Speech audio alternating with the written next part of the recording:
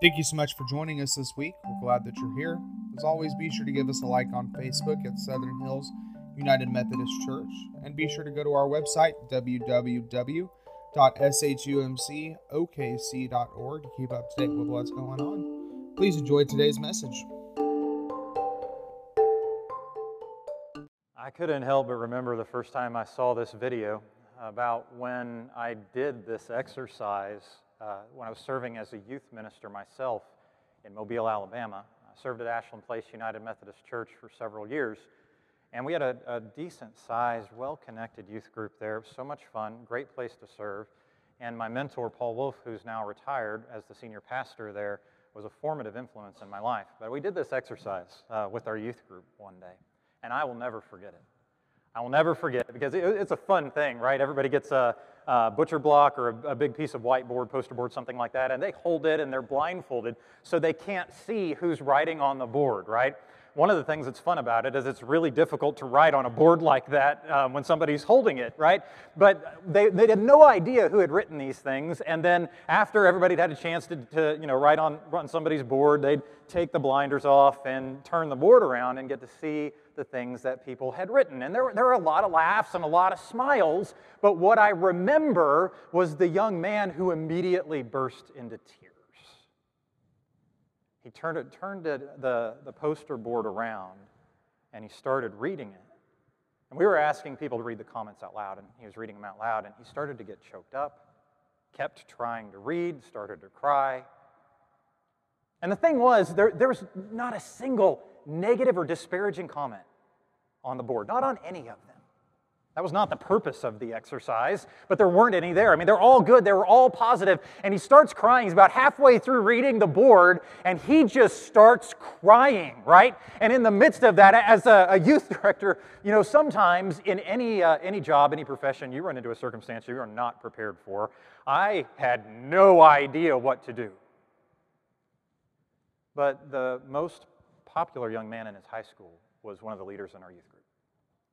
He put his guitar down, and he walked over, and he just wrapped Patrick up in the biggest hug I had ever seen him give. Afterwards, we were talking. They shared a moment, everybody was quiet. He helped him to finish reading the board, and when it was all said and done, this young man who's leader in our youth group, he was kind of helping me and a couple of the other youth leaders to get the instruments put away after we were done for the evening. And I asked him for a little bit of background, and he said, "Oh, you just can't imagine how much Patrick used to be made fun of in elementary school, middle school in particular, the terrible notes he received." He said, I couldn't tell you for sure. But I can promise you, Patrick has seen a lot of really bad things written about him to him, passed on notes written on things that he owns. He said this might be the first time anybody from his school has ever written anything nice about him. One thing. Do one thing. Our purpose here at Southern Hills is to share the love of Jesus Christ. You can do that. Even if you've never given any thought to how to start before, you can do that by just making a commitment to do one thing each day to share the love of Christ with one person in a non-coercive, non-judgmental way. And you'll be surprised by how what may seem to them like a random act of kindness. They may not know you. They may not even know that you're the person who did the one thing to share the love of Christ with them that day. You may share the love of Christ in a way that the benefit of that is not received till long after you're gone, and they don't know who did it, and you don't know who you did it for. But that one seemingly random act of kindness can open the door to the human heart in a way that we can never anticipate. Today I want to share with you a story of new life,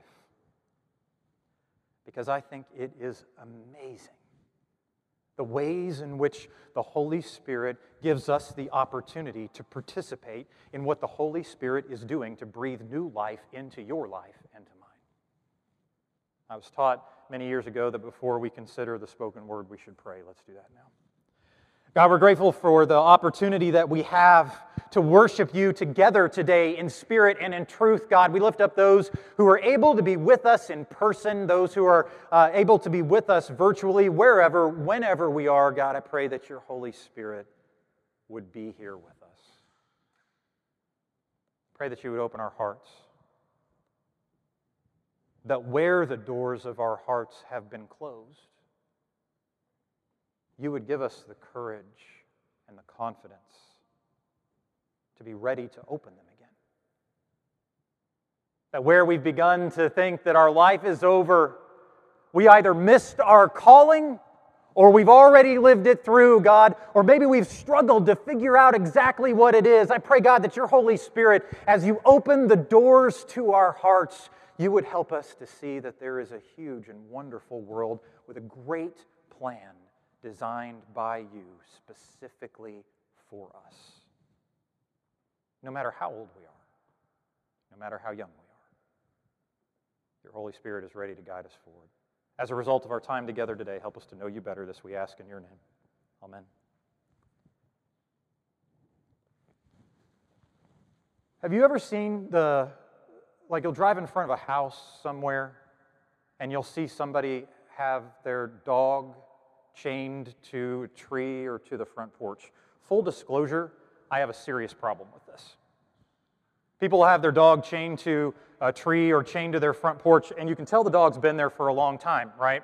Because there are pathways worn into the ground or something. Oftentimes, I can't tell you how many times I've seen this scenario work itself out, and there will be a place where the dog has, kind of dug its way under the front porch of the house so that it can, get out of the elements or something like that.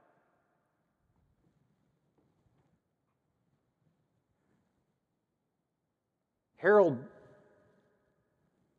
was thinking about a young boy that he had seen in his childhood. Couldn't help but think about it. He was standing there looking at the open door to the storage shed of the sports facility where he served as the coach in Anderson, South Carolina. It was early in the morning. He was there to get ready for football practice later that day. He opened up the door to the storage shed, and immediately he was right back to his childhood. He had driven his bike on a paper route. I never had the chance to do that. My dad got to do a paper route. I didn't do a paper route. One day, as he was driving past this house on his bike, throwing newspapers to the homes on his subscription list, he drove past this house, and it was kind of an old house, a little bit of a dilapidated house, but he looked through the brush that had grown up by the fence, and he thought he saw a young boy back in next to the house. And so he's looking through there, and as he looks closer, he sees, sure enough, not only is there a boy, but he is tied to a post on the front porch, with a chain going from the porch to him. Harold Jones would later say that it reminded him of a dog.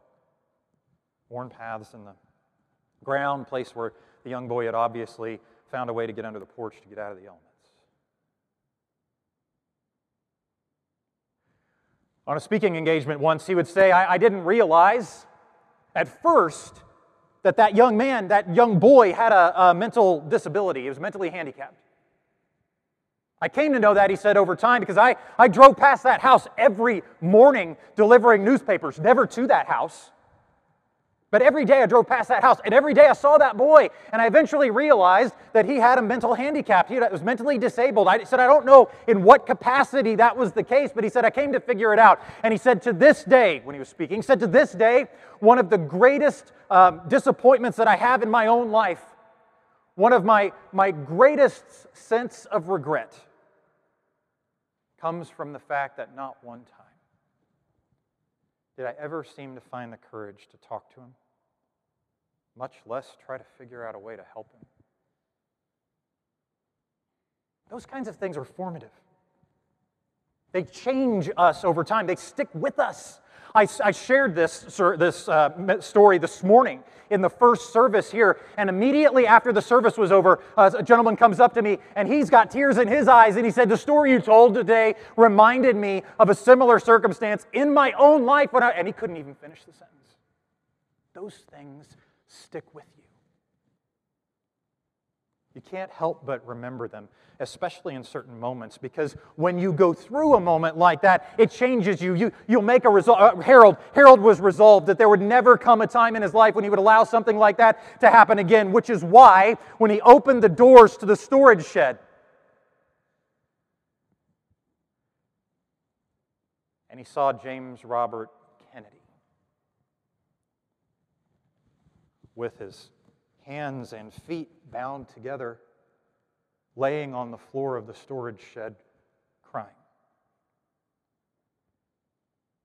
The shattered pieces of his heart broke further. And he knew that this time there was no chance that he was going to let this circumstance pass by without doing something about it. James Robert Kennedy was born in 1947 in Anderson, South Carolina. His father didn't live very long. His mother would work as a nurse to support him and his brother Walter. And as a result of having to work long hours to support them, they were both left home alone for long periods of time. Now, James Robert Kennedy had two things working against him in the Anderson, South Carolina of the late 1940s, 1950s, and 1960s. Racial tensions in the United States in the 1960s were reaching a crescendo. Much of that crescendo, much of the hotbed of racial tension focused on events that were happening in the southeastern United States during that time. And James Robert Kennedy was an African American man. Not only was he African American in the southeastern United States of the middle of the last century, but he had a mental disability. It would prevent him from taking care of himself, so he was going to live with his mother for the rest of her life. His brother would go on to have a decently paying job, be able to take care of his family, and moved away from Anderson, South Carolina. But James stayed there with his mother. Unable to finish school because of his mental handicap, he didn't, and so he became a regular fixture in Anderson, South Carolina. In spite of the racial tensions in the U.S. at that time, in spite of the fact that people with disabilities then, and even unfortunately to some degree now, are still ostracized and marginalized, people primarily left him alone.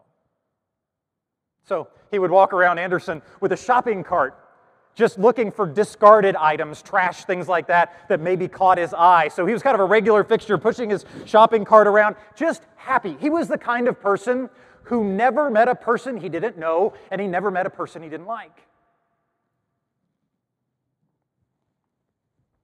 One day, as he was passing by the practice field at T.L. Hanna High School, where Harold Jones was the head football coach, somebody kicked or threw a football, and it went way further than it was supposed to go and ended up bouncing over the fence and right to where James Kennedy was standing. And so he picks up the football, just like he picked up all kinds of other discarded items. He picked up the football, looked at it, brushed it off, put it in his shopping cart, and started to walk away, so excited that he had just been given a football. Harold Jones saw this and knew exactly what was happening. Harold Jones was a man of few words, gruff voice, kind heart, didn't speak often unless he was yelling at his football team. Now, I played football, and I've wondered at times past about conducting some kind of a national poll. I wonder if there is a single football coach in all of the United States of America at any level who was not a person of few words with a gruff voice. He saw this happen. It was just a football, and he saw how happy it made his James Robert Kennedy, and so he was just going to let him have it. But the other members of the football team, they saw it too. One of our sub-ethics right now, one of the things we're talking about as we work our way through this year, is the teaching of Christ that there is a difference between the broken ethic of a wounded world, which we're born into, and the healing ethic of the kingdom of heaven. Part and parcel to living in the particular broken ethic of a wounded world in that time had worked itself out in the lives of some of the football players who did not have good feelings about African American people nor about people with handicaps. And so when they saw this, they got angry. And later that day, members of the football team would seek out James Robert Kennedy, bind his hands, bind his feet, and throw him in the storage shed down in the sports facility of T.L. Hanna High School.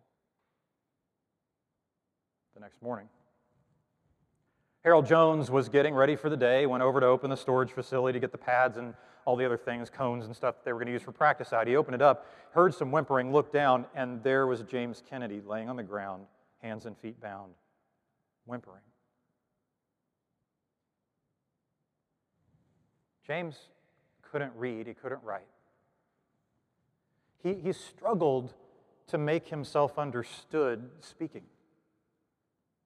And when he got anxious or had anxiety or was afraid, he'd speak very, very quickly in almost an unintelligible way. And so when Harold saw him there, he was on the ground, he's whimpering, crying, trying to say something. Harold had no idea what he was trying to say, but in that moment, in the split second that it took him to recognize what was going on, his brain connected that instance to his childhood. And his already shattered heart broke into many more pieces as he decided that there was no way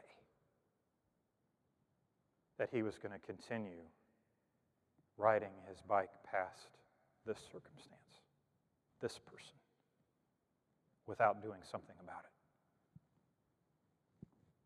One of the things that James had picked up in his journeys around Anderson was this old transistor radio. And so, in trying to figure out what to call him, as much as, of course, Harold, freedom. And I don't know about you, but when I hear about things like that, I sometimes get this self-righteous desire to reach out and punishment.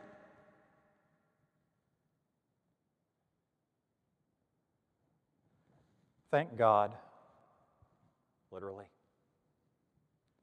that Harold was a wise enough person to be able to chastise his football team while continuing to coach them into what it meant to be better people than they were choosing to be.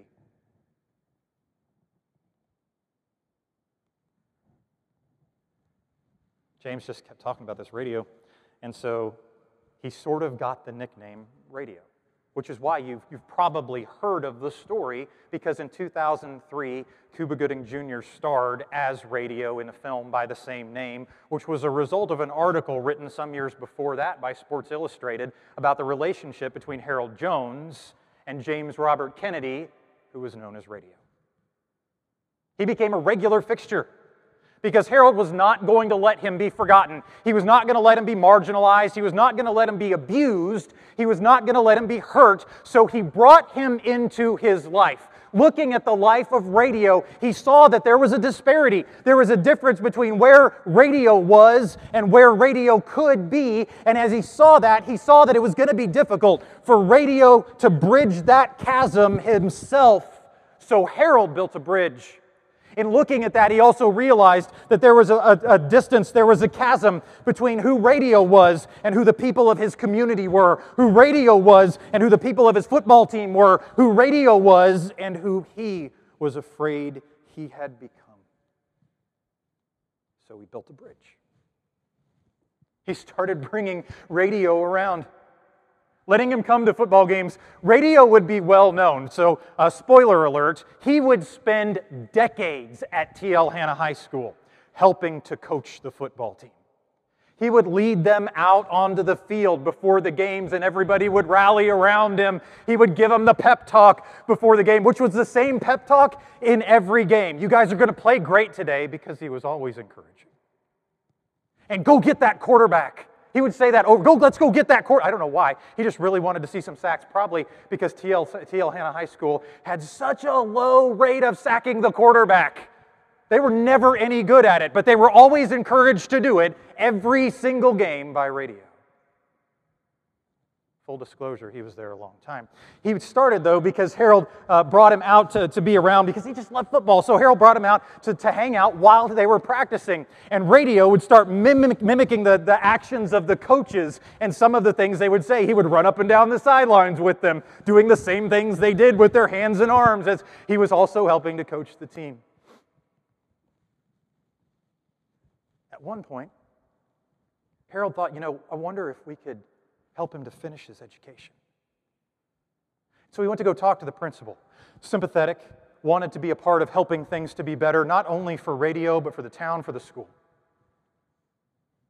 And so she helped Radio to come and enroll in the school. Harold gave him personal tutoring sessions so that he could learn some of the things that he didn't know and so that he could progress at his own pace. But then, after a while of doing this, Radio started to get anxious.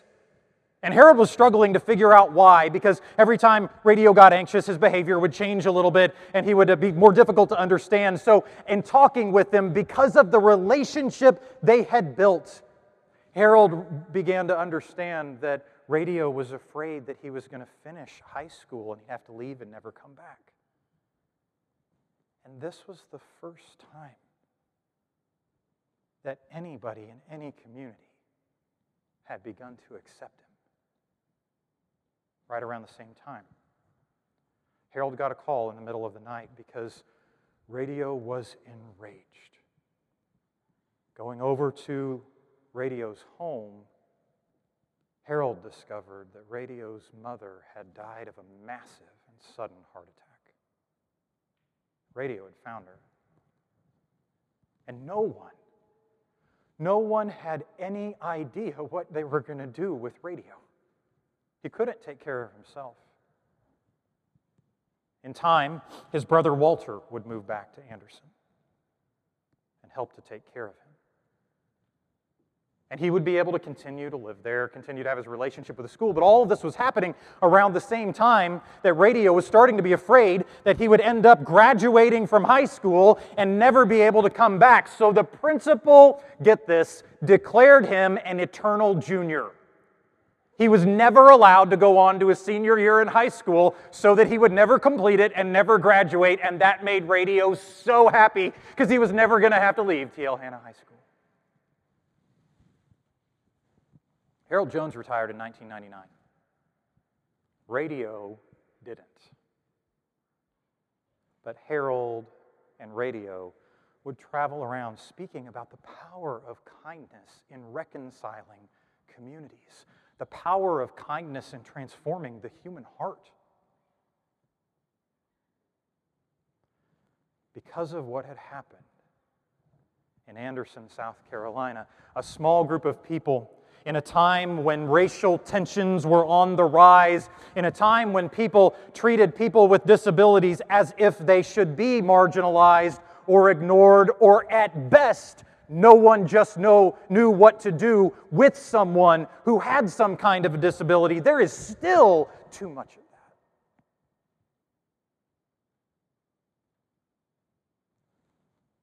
One young man just decided to be kind to everybody he talked to. It's just who he was. Even when they weren't kind to him, he was kind to them. And one coach saw that and built a bridge from where he was to where everybody else was so that the other people could be transformed by the kindness that was working its way through the life of Radio and seeping into the lives of other people, and it would change. By the time that Radio, James Robert Kennedy, passed away in 2019, and Sports Illustrated went back to interview the community of Anderson and the people of T.L. Hanna High School again, there were people that in T.L. Hanna and in Anderson who had never known a life without Radio. Born long after Radio had been born. They said a lot of things, a lot of wonderful things. Nothing will be the same here without him. But one person said this: he changed so many hearts and lives that his funeral will be bigger than any senator's funeral we've ever had here in Anderson or in South Carolina. Sure enough, Radio's body would lie in state at the T.L. Hanna High School. And people came in droves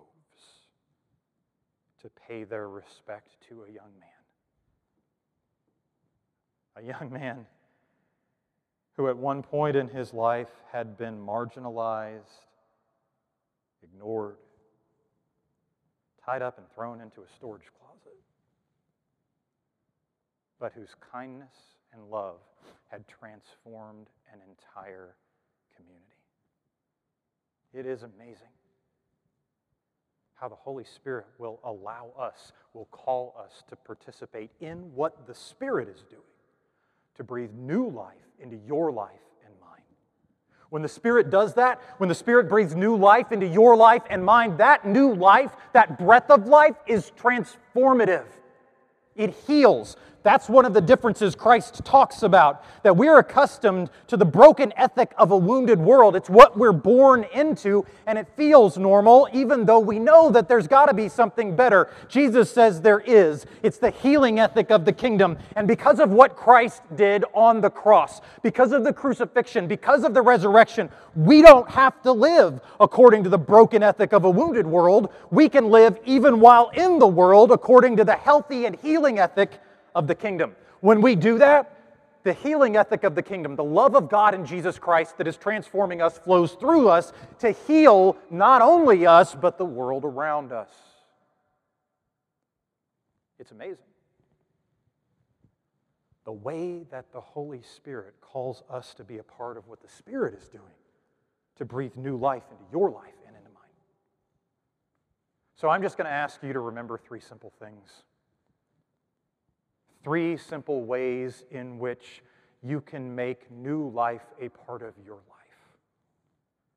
And the first of them is to love with an agenda. Have you ever seen those memes circling around that say something like, if you want to make a big difference in somebody's life, learn to love without an agenda? I think that's great advice. But what I think is even better advice is to love with an agenda. The love of Christ is proactive, sacrificial, and unconditional. It's not coercive, and it is not judgmental. It's Christ, in fact, who says, don't judge. You're not qualified. Actually, what Christ says is, don't judge lest you be judged, because the measure you use is the measure that will be used against you. Don't do it. Why? Because Christ is the only one who's qualified to do that. Christ's love is not judgmental. The love that Christ shares with you is not coercive, and it is not judgmental. Instead, what it is proactive. It loves, Christ loves first. Christ doesn't wait. If you're going to love, don't love without an agenda. Love with an agenda. Love first. Don't wait for other people to do something that you reciprocate. Be the one who moves first. Love first. Ephesians 4:32 says, because you were loved first. We forgive because we're forgiven. And incidentally, that same verse says one of the best things we can do is to be kind.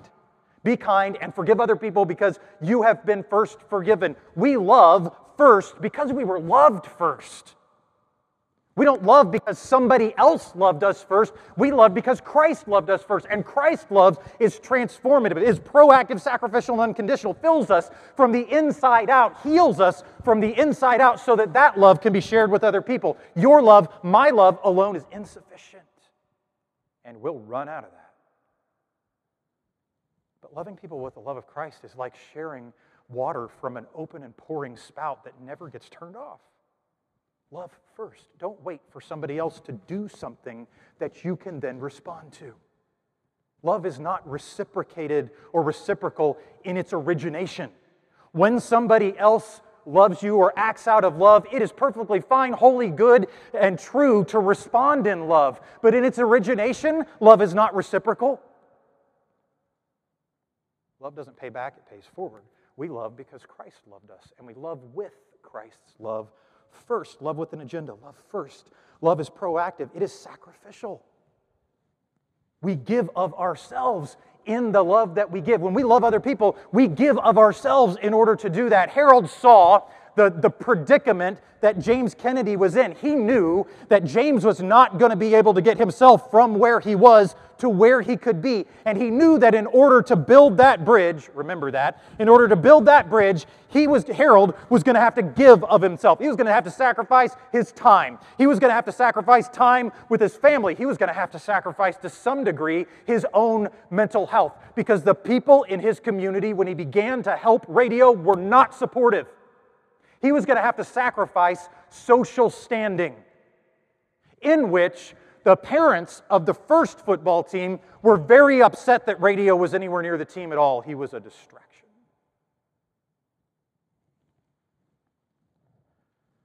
Love is sacrificial. Love with an agenda. Pour all of yourself into the love that you're giving, because you're not going to run out of the love you're being given.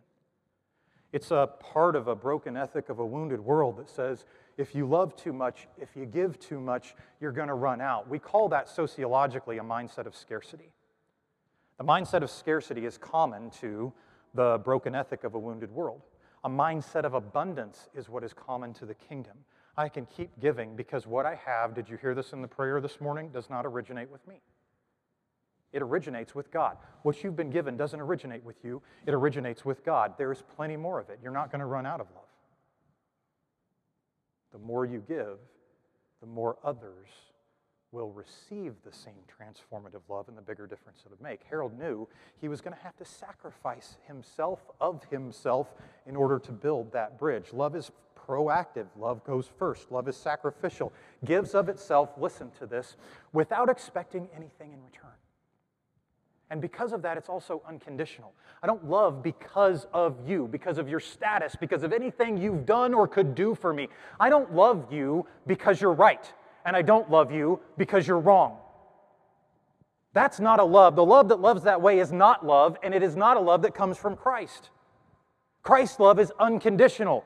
Christ's love doesn't love you because you checked a series of boxes. That love comes first. And it is the love of Christ that helps us to be transformed and healed so that we can become what Christ knows we can be and has always known that we always could have been. You are not yet what you are becoming. It is okay to still be becoming what you're becoming. You're going to become what you're becoming, but it's all right to be in a place where you're not yet what you're becoming because the love of Christ is drawing you into what you will be.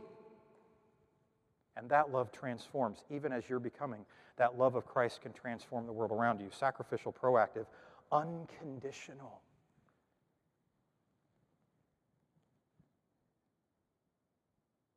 The love of Christ says you don't even have to be nice in order to be loved. Love with an agenda. Help other people to discover who they are. And begin by letting the Holy Spirit help you to discover who you are. If you want new life to become a part of your life, said differently, if you want to participate in the way that the Holy Spirit invites you to participate in what the Spirit is doing to breathe new life into your life, that's probably the correct theological way to say it. If you want to do that, help other people to discover who they are.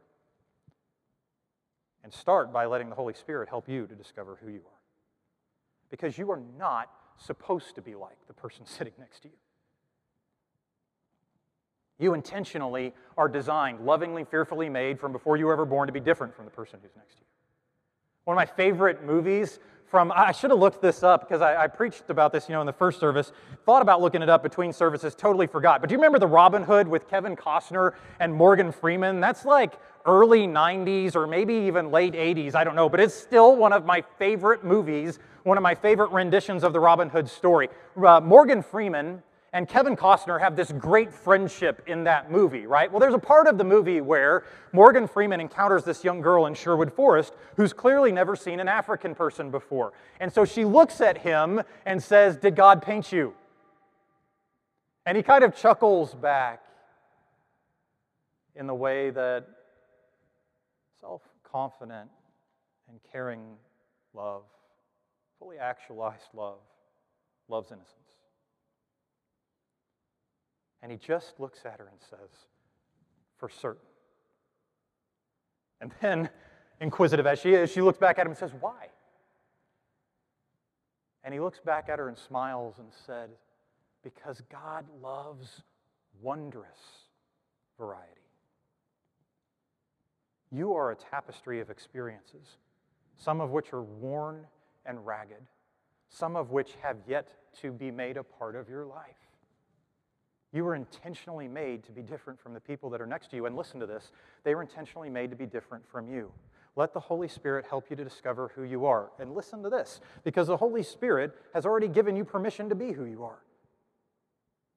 So accept the permission the Holy Spirit gives you to be who you are. Let the Holy Spirit help you to discover who you are. Until you do, you will always try to remake the people around you into your own image. Until you let the Holy Spirit help you to discover who you are, to become confident in the diverse nature of who you are. You're going to be diverse in the sense that you're not going to be like everybody around you, and you're going to be diverse in the sense that the experiences, the talents, and the gifts that make up who you are diverse in and of themselves. You're not like anybody else, and that is by design. There is nothing in the Scriptures anywhere that says we're all supposed to be exactly the same. In fact, there is much to the opposite. Paul, for instance, gives a great teaching about how different we are and how intentionally different we are. He uses the parts of the body. He says these are parts of the body, and they all tend to think that the rest of the body is somehow less than because the rest of the body isn't the same as they are. But we don't need a body full of hands or knees or elbows. We need all of them. You are intentionally, fearfully, and wonderfully made. Let the Holy Spirit help you to discover who you are and to rest in the confidence that you were made as who you are by the Holy Spirit. Oh, but Pastor, some of the things that about myself, there are things about myself that I don't like, that I don't want to remain. Yes, that's why you're still becoming what you will be. Let the Holy Spirit do that in you. And be confident that you are, and comfortably uncomfortable in your growth. Because when you do, not only will the world around you come into focus, but you'll be able to let the people around you be who they are too. There is no way to express how life-giving it is when the people that love you let you be you without expecting you to be who they are. Build some bridges. Be the kind of person who builds bridges. I shared that a minute ago. There was a time when Harold realized that there was a chasm between who radio was and where radio was, and who the people of his community were and where they were, and even who he was and where he was. And he knew in looking at that circumstance, at that situation, on the day when radio was bound and put into the storage facility on the sports facility, when he looked at that situation, he knew that radio wasn't going to be able to build that bridge himself. Build bridges that connect people, that help people to be able to get off of the islands upon which they are isolated. Let people build bridges in your life, because while you will be the right person to build some of the bridges in the circumstances you encounter, there are also going to be other people who are the right people to build bridges in your life that help you to get off of the island that you are sitting on and can't get off of, the island that you're secluded on and have no ability to get off. Let people build bridges between where you are and where you could be. And when the bridge is built, walk on it. Pick up your mat and walk. Pastor, I can't do it. No, you can't. You know what that guy couldn't do? Heal himself. That's what he was saying. He wasn't saying, I'm lazy. He wasn't saying, oh, I'm just too lazy to actually do anything and I'm just laying here for 38 years. What he was saying to Jesus was, I can't heal myself. And Jesus said, I know, I just did. I just built the bridge you couldn't build. Pick up your mat and walk across it. Let people build bridges in your life. The Holy Spirit is calling them to do that. When you don't let them build bridges in your life, you're denying them the opportunity to live into what the Spirit is calling them to be, and you're denying yourself the opportunity to pick up your mat and walk across the bridge so you're no longer secluded on the island that you're stuck on. Sometimes that island starts to feel really comfortable. And we'll even convince ourselves that the scarcity that has become normal is somehow something we can deal with. Pick up your mat. Walk across the bridge. And when the Holy Spirit calls you to do it, be the person who builds bridges in the lives of other people, between people and where they could be, or between places, people and places they could be.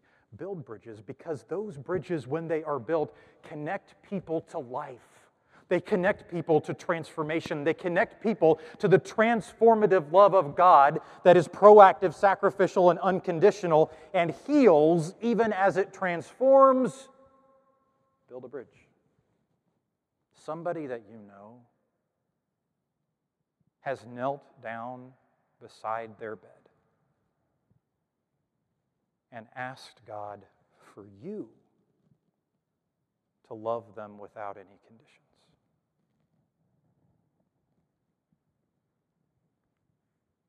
Somebody that you know thinks that their life is over. They're too old.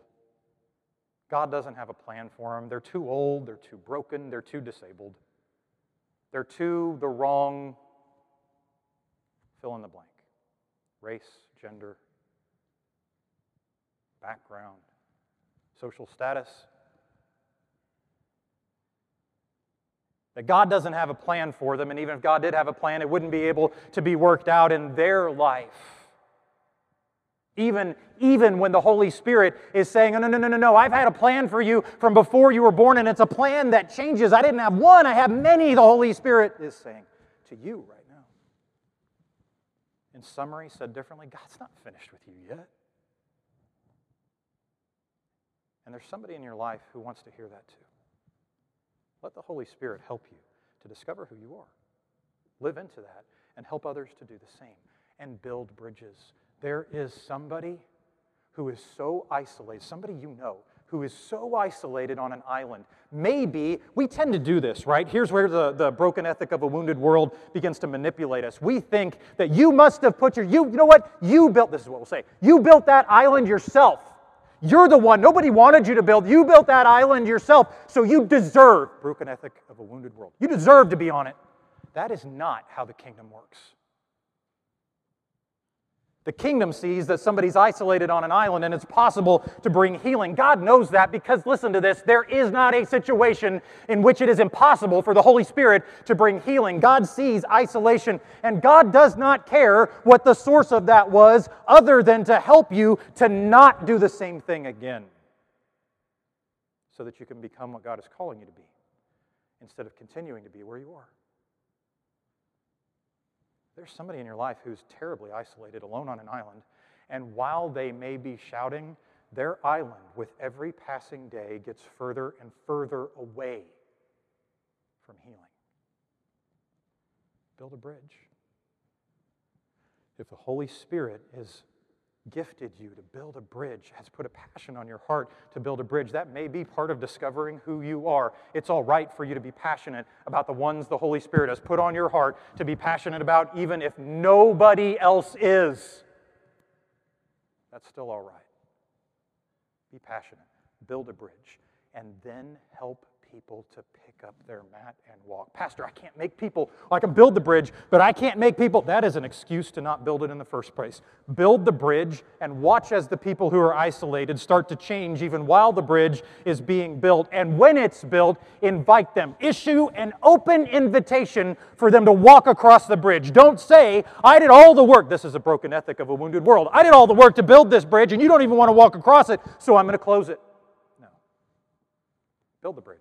Issue an open invitation. And when they're ready to pick up their mat and walk with them to wherever the bridge is leading. It's amazing. It's amazing that the Holy Spirit calls us to participate in bringing and breathing new life into the world around us. Oh, for sure, it's what the Holy Spirit is doing. But you and I get to be a part of it. So where will you be this week when you have the opportunity to breathe new life, to be a part of what the Spirit is doing, to breathe new life into the world around you? Pastor, I don't know how to do that. I do. Wake up tomorrow morning. Go to the place where you pray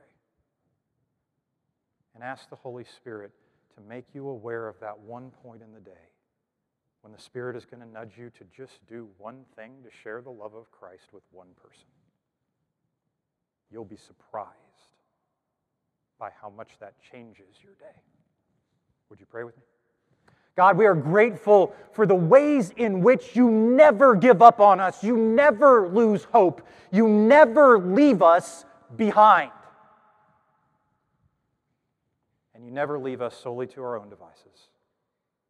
So for those today, God, wherever and whenever they are, who feel as if they've been left behind, who feel as if they are alone on an island and they're so tired of shouting and it wouldn't matter even if they continued to because they're too far from help. I pray, God, that you would give them assurance today. Assurance that help is on the way, assurance that they are not too far away, that they are not too far gone, and that they are not too far beyond help. I pray, God, that you would prepare them even now as you're preparing others to build a bridge that will lead to where they are. I pray that you would prepare those who feel isolated to be ready to pick up their mat and walk across that bridge when it's built.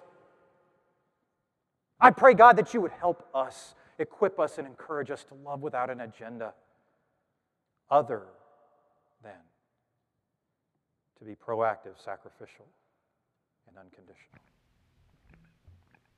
So that in the midst of being loved by you and sharing your love with the world around us,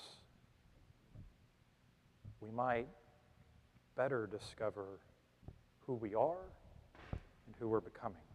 In your holy name we pray. Amen.